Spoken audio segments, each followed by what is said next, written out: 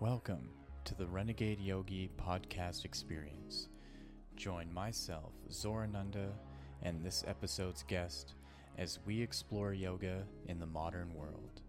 Prepare yourself as we will experience yoga like never before.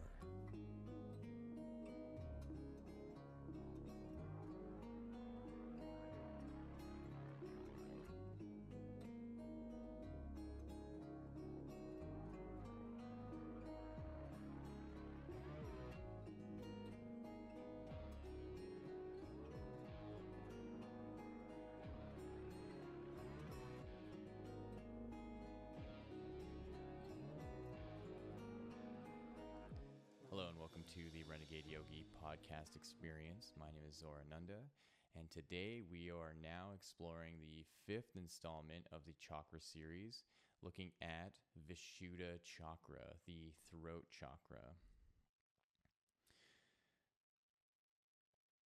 So leading up to this point of, exploring all these chakras, I really hope that you had a chance to listen to the first 4 episodes leading up to this chakra, because the information in this one gets a little more dense, a little deeper, and because it becomes more esoteric, it goes into the realm of consciousness and awareness and seeming enlightenment that typically goes over the head of most people. And there's some things that I'm going to go into, a lot of misconceptions around, what Vishuddha is and how to approach it, that we really have to remove ourselves from the conditioning that we have in regards to our beliefs and our perspectives, understanding awareness and consciousness. And that's why it's important to kind of do a step-by-step process of looking at each chakra individually, starting from, the root chakra, moving all the way up. So let's start with this. The element of Vishuddha chakra is ether or space. And the way that I like to think of this is the night sky. So, Anahata is air, and it's more associated with, the open blue sky. And as soon as nighttime comes, we see then that space unveils the universe, right? And the spaciousness of just all that there is in this world, right? And that's where the color of this mantra can be black, though it is also typical to be like a kind of blue or even white. So I'm going to throw a picture up here. And if you're just listening to this, I know I've said this so many times now, and for the life of me, I keep forgetting to actually put the link up of where I find these images on Google. So I'm going to do my best to remember and put it up. However, the image that I found was similar to all the ones that I've shown. And in this case, the kind of background is a little light purple. The petals are purple. And the most important thing is the symbol, the Bija mantra, which is Ham, H-A-M, Ham, and how the background is white. But like I said, because it has to do with space as well, the color can be black also. And we're not going to get too much into the deities, because that's not really the realm that I've investigated with understanding the chakras. It's more so the etymology of the word. It's more so the location. It's more so misconceptions about it. And really the practices involved in how to have experiences in the yoga practice to go into the chakras per se. And this may not be a typical thing that we normally hear about the throat chakra and Vishuddha, but the sense that's associated with it is hearing, right? So that I'm going to get into a little bit more when I talk about the idea about communication. But first, Vishuddha translates to purity. And purity in the sense that consciousness is no longer restrained by the limitations of the first four chakras. And the way that we can tell that the purity of Vishuddha is not in this dualistic state of pure and impure, and that it's more so on this duality between limitation and non-limitation, is that within Vishuddha, time of the past, present, and future is all in one duration.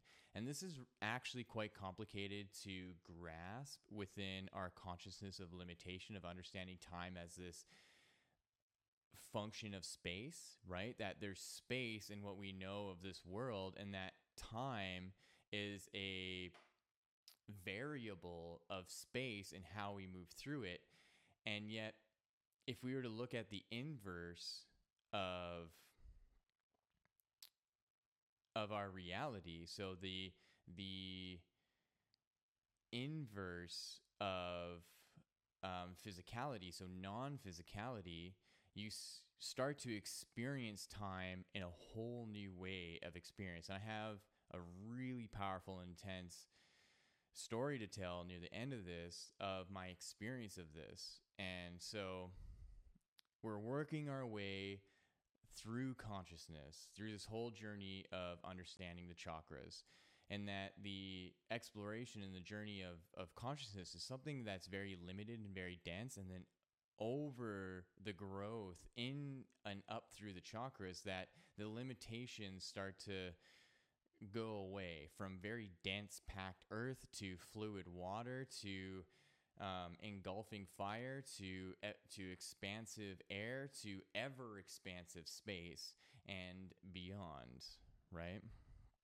So here's where I'd like to get into a common misconception about Vishuddha, and I'd like to just pull up the image again so you guys can see this.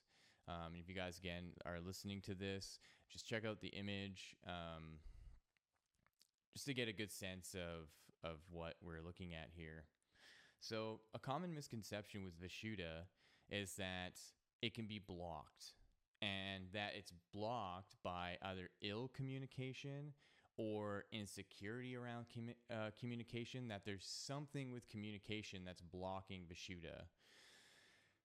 This, I've come to realize, is not possible, simply because Vishuddha is now in a realm where it's beyond the limitations of physicality. And so, in all truth, it cannot be blocked. And I think what's happening is that people are mistaking whether or not there's blockages with awareness within it. So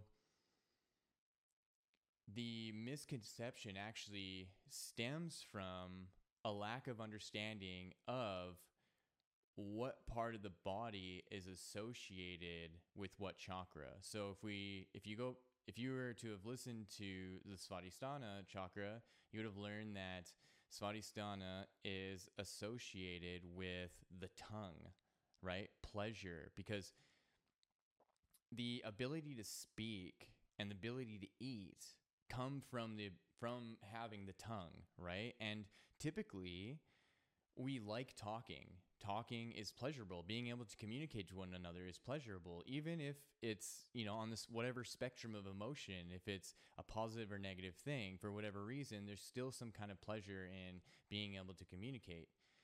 And then with that, there's the pleasure of eating. And this pleasure is associated with Svadhisthana, right? And Svadhisthana is located at the reproductive organs.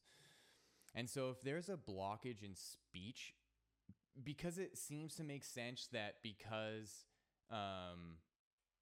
the basic understanding of Vishuddha being a part of communication is that we think there's a blockage in our throat, when in fact the blockage is actually in Svadhisthana. that if you have insecurities or you have ill intentions or you have something within you where the way that you speak is bringing about harm to others, that is a toxicity within the waters of your being. That's not a toxicity within the space of your being, because within the space of your being, there's freedom and there's liberation, because you're moving towards something greater and something higher in the realm of bliss and beyond. So it doesn't make sense that there can be a blockage in Vishuddha and that there's this like blockage in communication in that realm. What's happening is that if you have blockages in the lower chakras, it means that the gateway to Vishuddha is not accessible, because there's an initiation that takes place to go from the heart to the throat, just like how there's an initiation from Manipura to the heart, right? There's that big gap, and then there's another gap here. And so the way in to Vishuddha is through the heart. And this is something that I brought up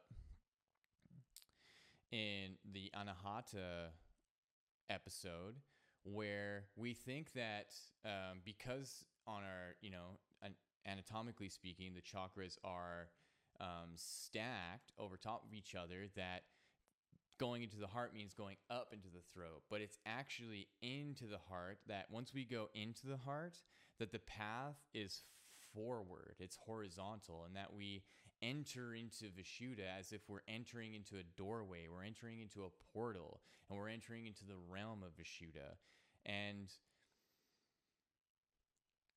that is what needs to be cleared up in the yoga community, because I don't really hear people say that. And sometimes when I do communicate to that people, it's offsetting, because it's taught so widely that, oh, if you have a blockage in your throat, you're not going to be able to communicate your truth. You're not going to be able to communicate what you're authentic about. That seems to make sense. But this chakra has almost nothing to do with your physicality, because now you're going into the spaciousness. You're going deeper into your consciousness. You're going deeper into your awareness.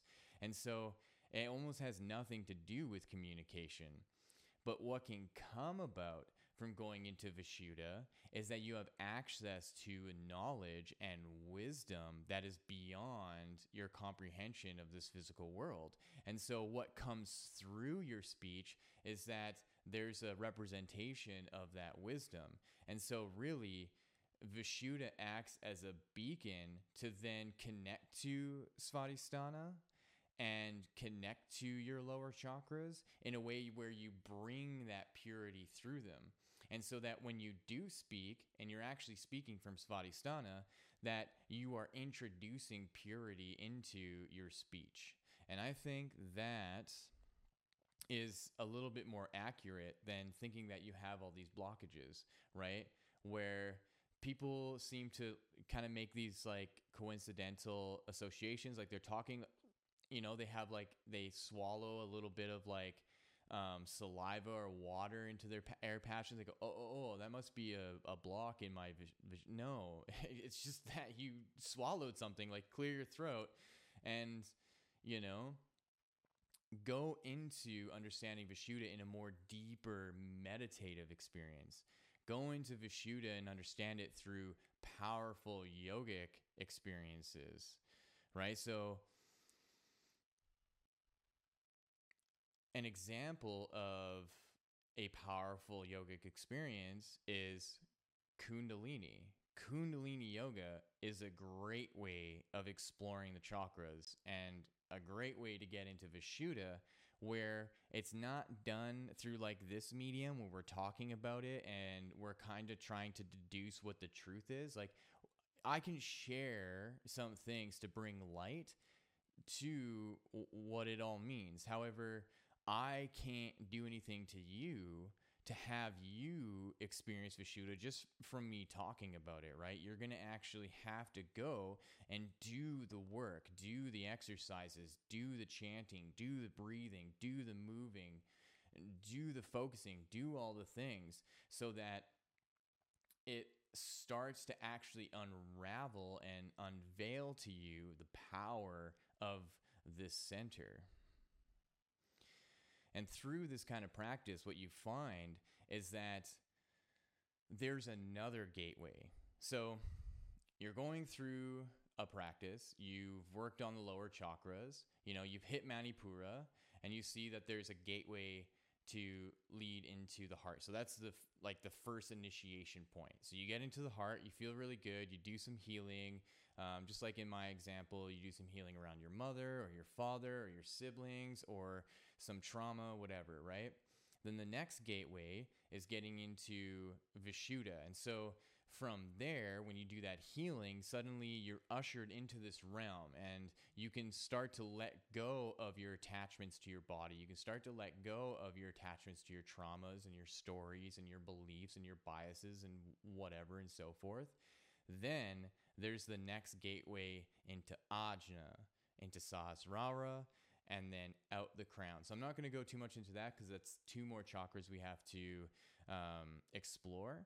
But you can see that there is and are initiation rites, that these energy sensors are very well aware that you are doing these things. And the reason why there's an awareness in these centers is because beyond Sahasrara, there is another realm where there are actually ascended masters and there are actually enlightened beings who have done this yoga practice for thousands of lifetimes, and they're in that realm, and they're bestowing to you as you start to go on this practice it's synchronicities and guidance and information so that you too can start this process, right? Because we're seemingly at the beginning of this. Yoga in the Western world is really new, only within the last 200 years. But in India, yoga has been around for thousands of years. So that had the opportunity for a lot of people to practice and to get into this understanding of consciousness and awareness and enter into these higher realms and ascend into these higher realms. And now they're looking down on us and they're saying, okay, who are the ones that are going to be the initiates? It's going to be this person. It's going to be this person. I feel like I am. I've gone through many initiations. I've gone through many experiences. And that's why I feel like I have the wherewithal to speak about these things and to present it the way that I am. When considering Kundalini, it's really important to understand where you're getting the teaching from. And this is difficult because what has grown very popular here in the West is Yogi Bhajan Kundalini. I've done Yogi Bhajan Kundalini several times. It can be powerful. I find that it didn't really do much for me. It was a lot of weird movements, and it was really just focused on this like rudimentary, repetitive, fast-paced movement. But I felt that like there wasn't really substance to it. There wasn't really a guidance through our energetic system. It was just wag your tongue for 20 minutes. Around and around and around and around and around. Just wag your tongue. Just wag your tongue. And that to me didn't seem like there was a substance to it that would actually allow me to have a deeper experience with my consciousness or awareness. So what I found was that my teacher, Yoga Rishi Vishvaketu, and his school, Akanda Yoga, his classical Kundalini series and sequence really touched on how powerful Kundalini can be.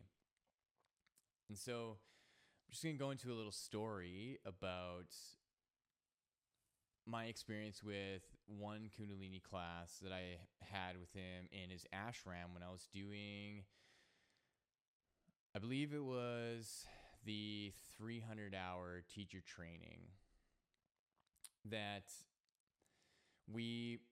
so a typical day at the ashram is you wake up at around 4:45 a.m. Meditation starts at 5:20 and it goes on till 5:50, so 30 minutes. And then there's a yoga class from 6 a.m. to 7:30 or a little bit more. usually in the Kundalini classes, it's about 15 minutes longer, so 6 a.m. to 7:45. So one particular day, we're doing a Kundalini class, and other than the Kundalini class that I did back in 2012, I had this massive heart opening that I talked about in the Anahata video. This time, I had a very clear opening awareness of Vishuddha. So we went through the whole sequence. We went up through each chakra, first, second, third, fourth. We do an exercise, some kind of movement. We do an asana with that movement. We do the bija mantra. Then we do some kind of breathing technique. We do the bija mantra, and then we meditate. So we're doing that through each one. And then when you get to Vishuddha, you actually laying your back in Savasana, and you just vocalize. You just like let sound out. And there was a point where I stopped making sound, and I'm laying on my back, and I start to subtly vibrate. And this vibration seems to go and ripple out around my body. And I can feel how this ripple of energy is rising up my feet, rising up my spine, going into my throat, and expanding out, and then expanding out around my body. And I feel myself expanding and getting bigger. Like I'm no longer just confined to my body. I'm no longer this awareness that only has the feeling of the outside edges of where my skin is. That suddenly I'm going beyond it, and I'm growing and I'm expanding. And I feel myself floating above my body, and I feel myself going smaller in my body as well. And then my teacher Vishuddha, leads us into out of the practice, or not out of the practice, but leads us into Shavasana, gets us to just relax, and we end the practice by doing Shavasana for about 12-15 minutes, and then coming up into meditation. And I feel myself in the meditation so expansive. I feel like I'm in the element of Vishuddha. I'm in that spaciousness. I'm in that totality of time being one single duration. Then we end the class. I come back to myself. I still feel this expansion. I'm feeling so good. I'm feeling so light. And so, we get up, pack up my things, and I'm walking down the stairs down towards my room, and I feel myself, I'm still in this state. Even though I'm walking, I feel like I'm like 5 steps behind me, and I can see myself walking down the stairs, and I'm looking through my eyes at the same time. But I'm still feeling this state. It's very clear to me that I'm still in it. There's this sense of wisdom, and there's this sense of trust in being something more expansive than myself. And I hear this little voice that says, don't eat breakfast. But it doesn't elaborate anymore. But I'm feeling a little hungry. I'm not too hungry, but I go and have breakfast anyways. And right after I eat, it's like all that expansiveness was just pulled into me suddenly, like an elastic band, and it just like crashed in on me, and then I just felt terrible for the rest of the day. And I remember going to Vishuddha and asking him, like, man, what happened? I was feeling great. I was feeling so expansive, and then I ate breakfast, and then I just feel terrible. And he kind of compassionately, he kind of like laughed a little bit, and he said, yeah, that's actually typical. And so you would have been right to listen to your intuition that was saying, just ride this kind of high, that you don't need food, right? Because the idea is that because I was in this expansive state, I was in this like blended non-physical state. So obviously I'm still physical, I'm operating my body, I'm moving around, but there's this etheric kind of sense of who I am and what I am and what I was identifying with that doesn't need food. And so when I ate food, it brought me back into my physical self, but it did it in a way that was harsh, right? If I would have waited till dinner and had a light dinner, it would have been much smoother. And so this gets me to this idea that when we get in touch with our higher consciousness, when we get in touch with this expanded state and we go deeper and deeper into it, that expanded state of consciousness and that state of our being is in a non-physical realm where there's no need for food. There's no need for any of that sustenance. It is what it is and is existing as it is in totality without any of that limitation, without the belief that, oh, I need food to survive. However, because we are grounded so intimately with the physical world, we're so grounded into our beliefs and into our limitations that the limitation of we need to eat to survive is the basis and the most important thing of what we need in order to continue our life.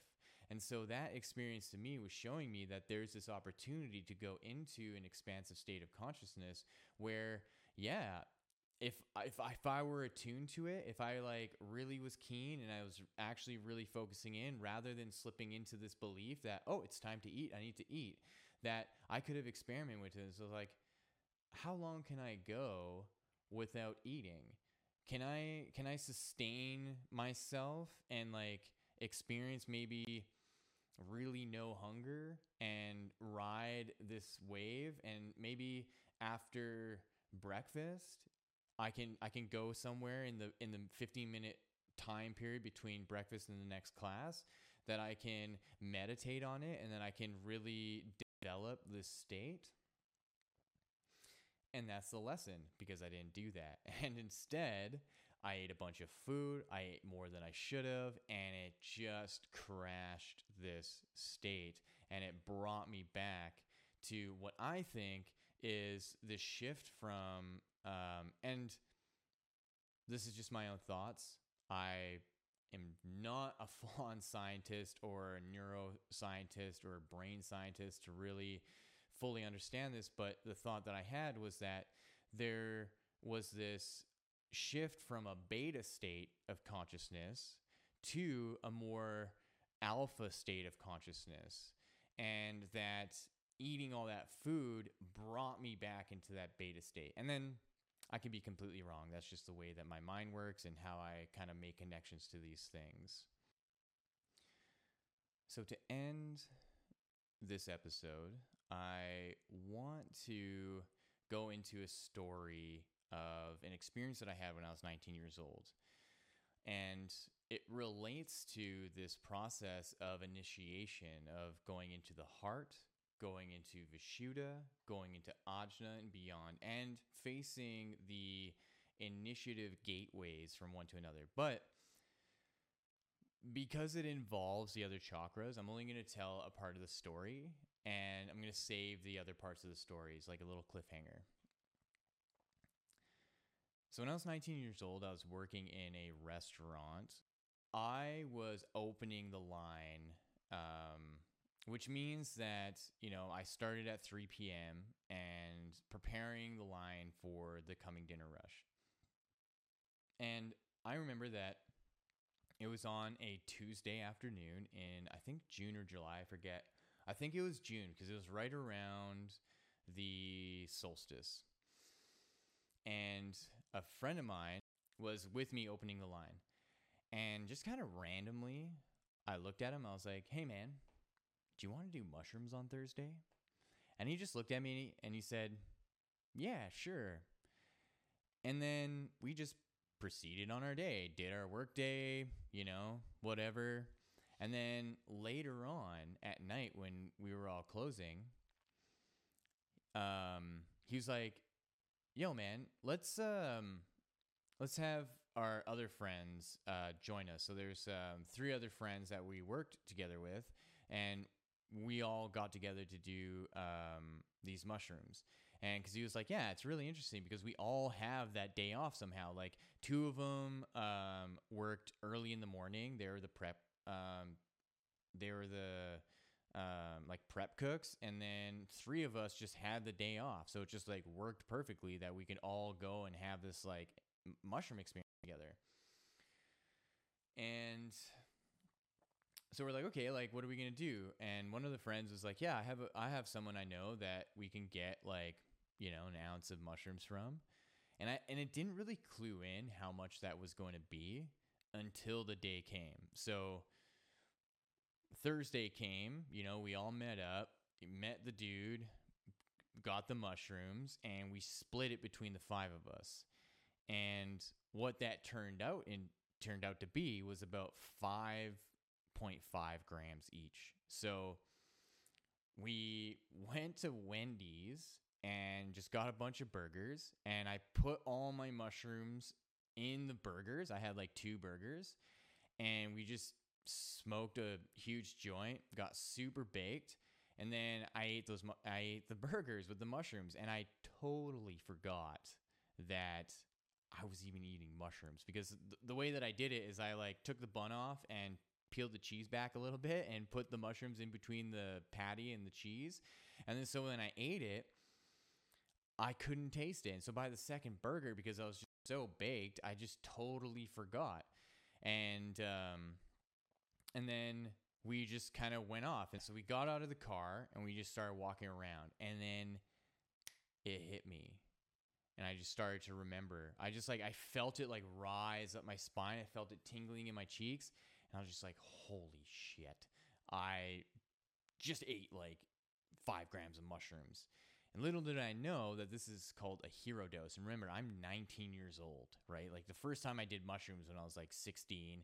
And, you know, even though at that time I was still like, my first time in mushrooms was like 4 grams. And then my second time was like 4 grams again. My third time was 4 grams. And, you know, a couple other times were a little bit less. But this one was wildly different. And I'm going to spare the details too much because I want to get to the point of where the transformative, powerful experience came. So we went on this like just ridiculous adventure around downtown Edmonton of walking around downtown, going across the high-level bridge and going into parks and trying to play hacky sack and just like feeling ridiculous because like this hacky sack is flying around and I'm like mush. I can't even do anything. To the point where we decide to go back to one of my friend's apartments.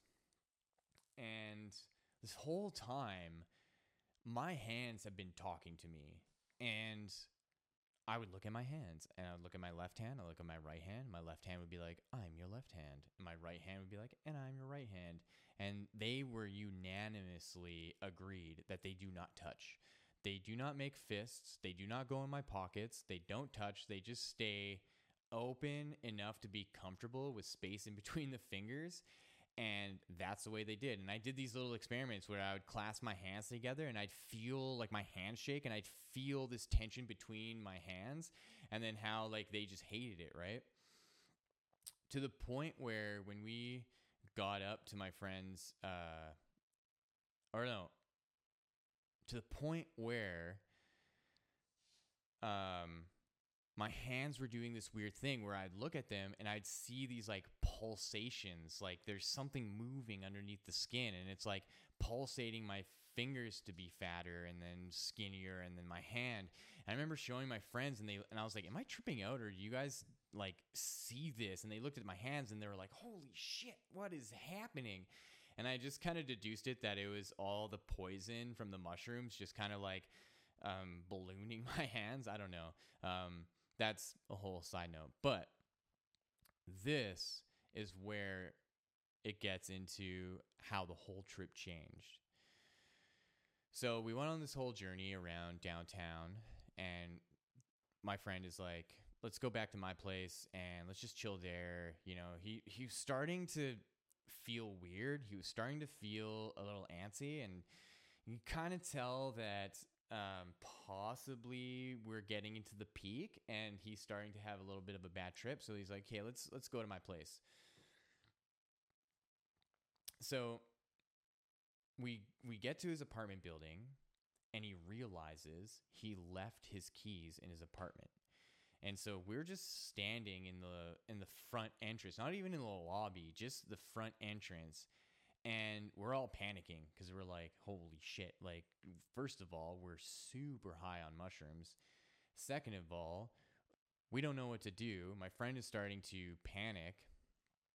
And I suddenly feel this intense doom. And that intense doom suddenly has a voice, and it starts to tell me, you're going to die right now. You're going to die. You're about to die. Like death, like, and I just feel these shivers across my body, and I'm looking around, and I'm like, and I don't say anything to them. And I just have this intense thought, like, oh my God, I'm going to die. I'm going to die. When? I don't know. And then this like impending doom just starts to build and build and build to the point where I start to think about my life, and I start to think about everything that's happened to me, and this idea of death and this feeling of death is just coursing through me, and I'm just stuck there. I'm just stuck in this place of what's gonna happen. I don't know what's gonna happen. I really strongly feel like I'm gonna die. Like, it's nothing I've ever felt. I've never had that thought before. I've never had this sense that I'm just in any moment I'm going to die. And I suddenly realized that I'm happy. And I suddenly realized that up until this point, I really feel like I've lived a good life. I've had a good childhood. Yes, I've had troubling moments. Yes, I've had, traumas, but I really truly feel like I've had an amazing life. And I'm only 19 years old, and I'm thinking to myself, okay, I'm ready. I'm ready. I'm ready for it. And I just calm down, and I'm like, I've lived a good life. Actually, I'm quite excited for this. I don't know how this is gonna happen. I don't get it, but somehow I'm gonna die right now. And holy shit, I'm ready. I'm fully ready. And as soon as I make that decision, the elevator in the lobby opens, and this guy walks out, and he's walking he's walking through the lobby, and he sees us, and he stops, and he just stares at us for a second, and he hesitates, and then he continues forward slowly, and he like opens the door, and he just kind of hesitates, and my friend grabs the door and opens it, and he's like, I live here. I forgot my keys upstairs. Don't worry. I live here. I live in this room. He says the room number, and he's like, don't worry. We're okay. I just forgot my keys. And the guy goes, oh, okay, yeah. So we go in, and I just remember walking through the threshold of the door, and I looked back, and I looked forward at the elevator, and I was like, what just happened? I was so ready to die in that moment. I was so ready. And there was this just sigh of relief, and I laughed to myself, and I was like, oh my God, this is obviously, I'm super ripped on mushrooms, and it's just messing with me, right? But it was so real. And then we go up into the elevator, go into his apartment, and everything seems normal. Everything seems okay. And I just remember going to his apartment. My friend now is like starting his like bad trip, or his like challenges start to just increase. And he's like, okay, like, let's just, he's trying to take control of the situation, right? So he's like, yeah, why don't we just chill and watch a movie or something? So we sit down, roll like several joints, and put on The Departed, right? And so before we put it on, we're smoking some weed, and I just remember getting the joint, this cannon, and just inhaling and not feeling it. I don't feel it in my lungs. I don't feel anything. I exhale it out. And you know how really like cannabis smoke is thick, right? So it like makes you cough and it can be intense, right? But I don't feel anything. And then the joint comes back around me and I'm like, I want to test something out. So I just exhale everything out and then inhale slowly and then keep inhaling, keep inhaling, keep inhaling, keep inhaling, fully inhaling. And I swear I smoked more than half of this massive joint in one pull and even held it in. And I'm thinking to myself, oh my God, I can't even feel this. I don't even feel high. I don't feel a change in anything. And I just exhale everything out. And then they put on the movie. And I'm sitting in a stool. So if you were to think of just a square room, and the farthest corner to your left, if you are sitting at the like top middle of the room, and the farthest corner to your left is where the TV is. And my friend is sitting on the floor just beside the TV, close to where I am. And then my other friends are sitting on the wall to the right on the couches. And I'm sitting on a stool that looks like I'm at the apex of a triangle. And we're watching The Departed, and someone turns off the lights, and I'm watching this movie. I'm thinking to myself, this movie is brilliant. This is the most brilliant movie I've ever seen in my life. And I just nonstop am thinking about that. I'm just, man, like everything. And I still remember the opening words, right, of Jack Nicholson's character. I don't want to be a product of my environment. I want my environment to be a product of me. And that just stuck with me. And I was just like, oh my God, yes, that is amazing. And then everything's gone. Everything's black. I'm sitting there. I look around. I'm like, okay, this is different. I'm gone. I'm gone. I don't know where I am. Everything is black. So I sit there for a minute and I think to myself, I'm not high on mushrooms anymore. I don't feel the mushrooms. Who am I? As soon as I ask that, my attention shifts up into the left, far enough out into the left where I see myself. And now I'm standing. And I'm looking at myself standing there, but I'm wearing white robes and I'm illuminating white light. I have long hair just like I do. I have a big beard just like I do. Bigger beard. I look at it and I say out loud in wherever I am, Jesus Christ. And it just lights me up and I go, oh yeah, I want to be in there. And I go back into the body.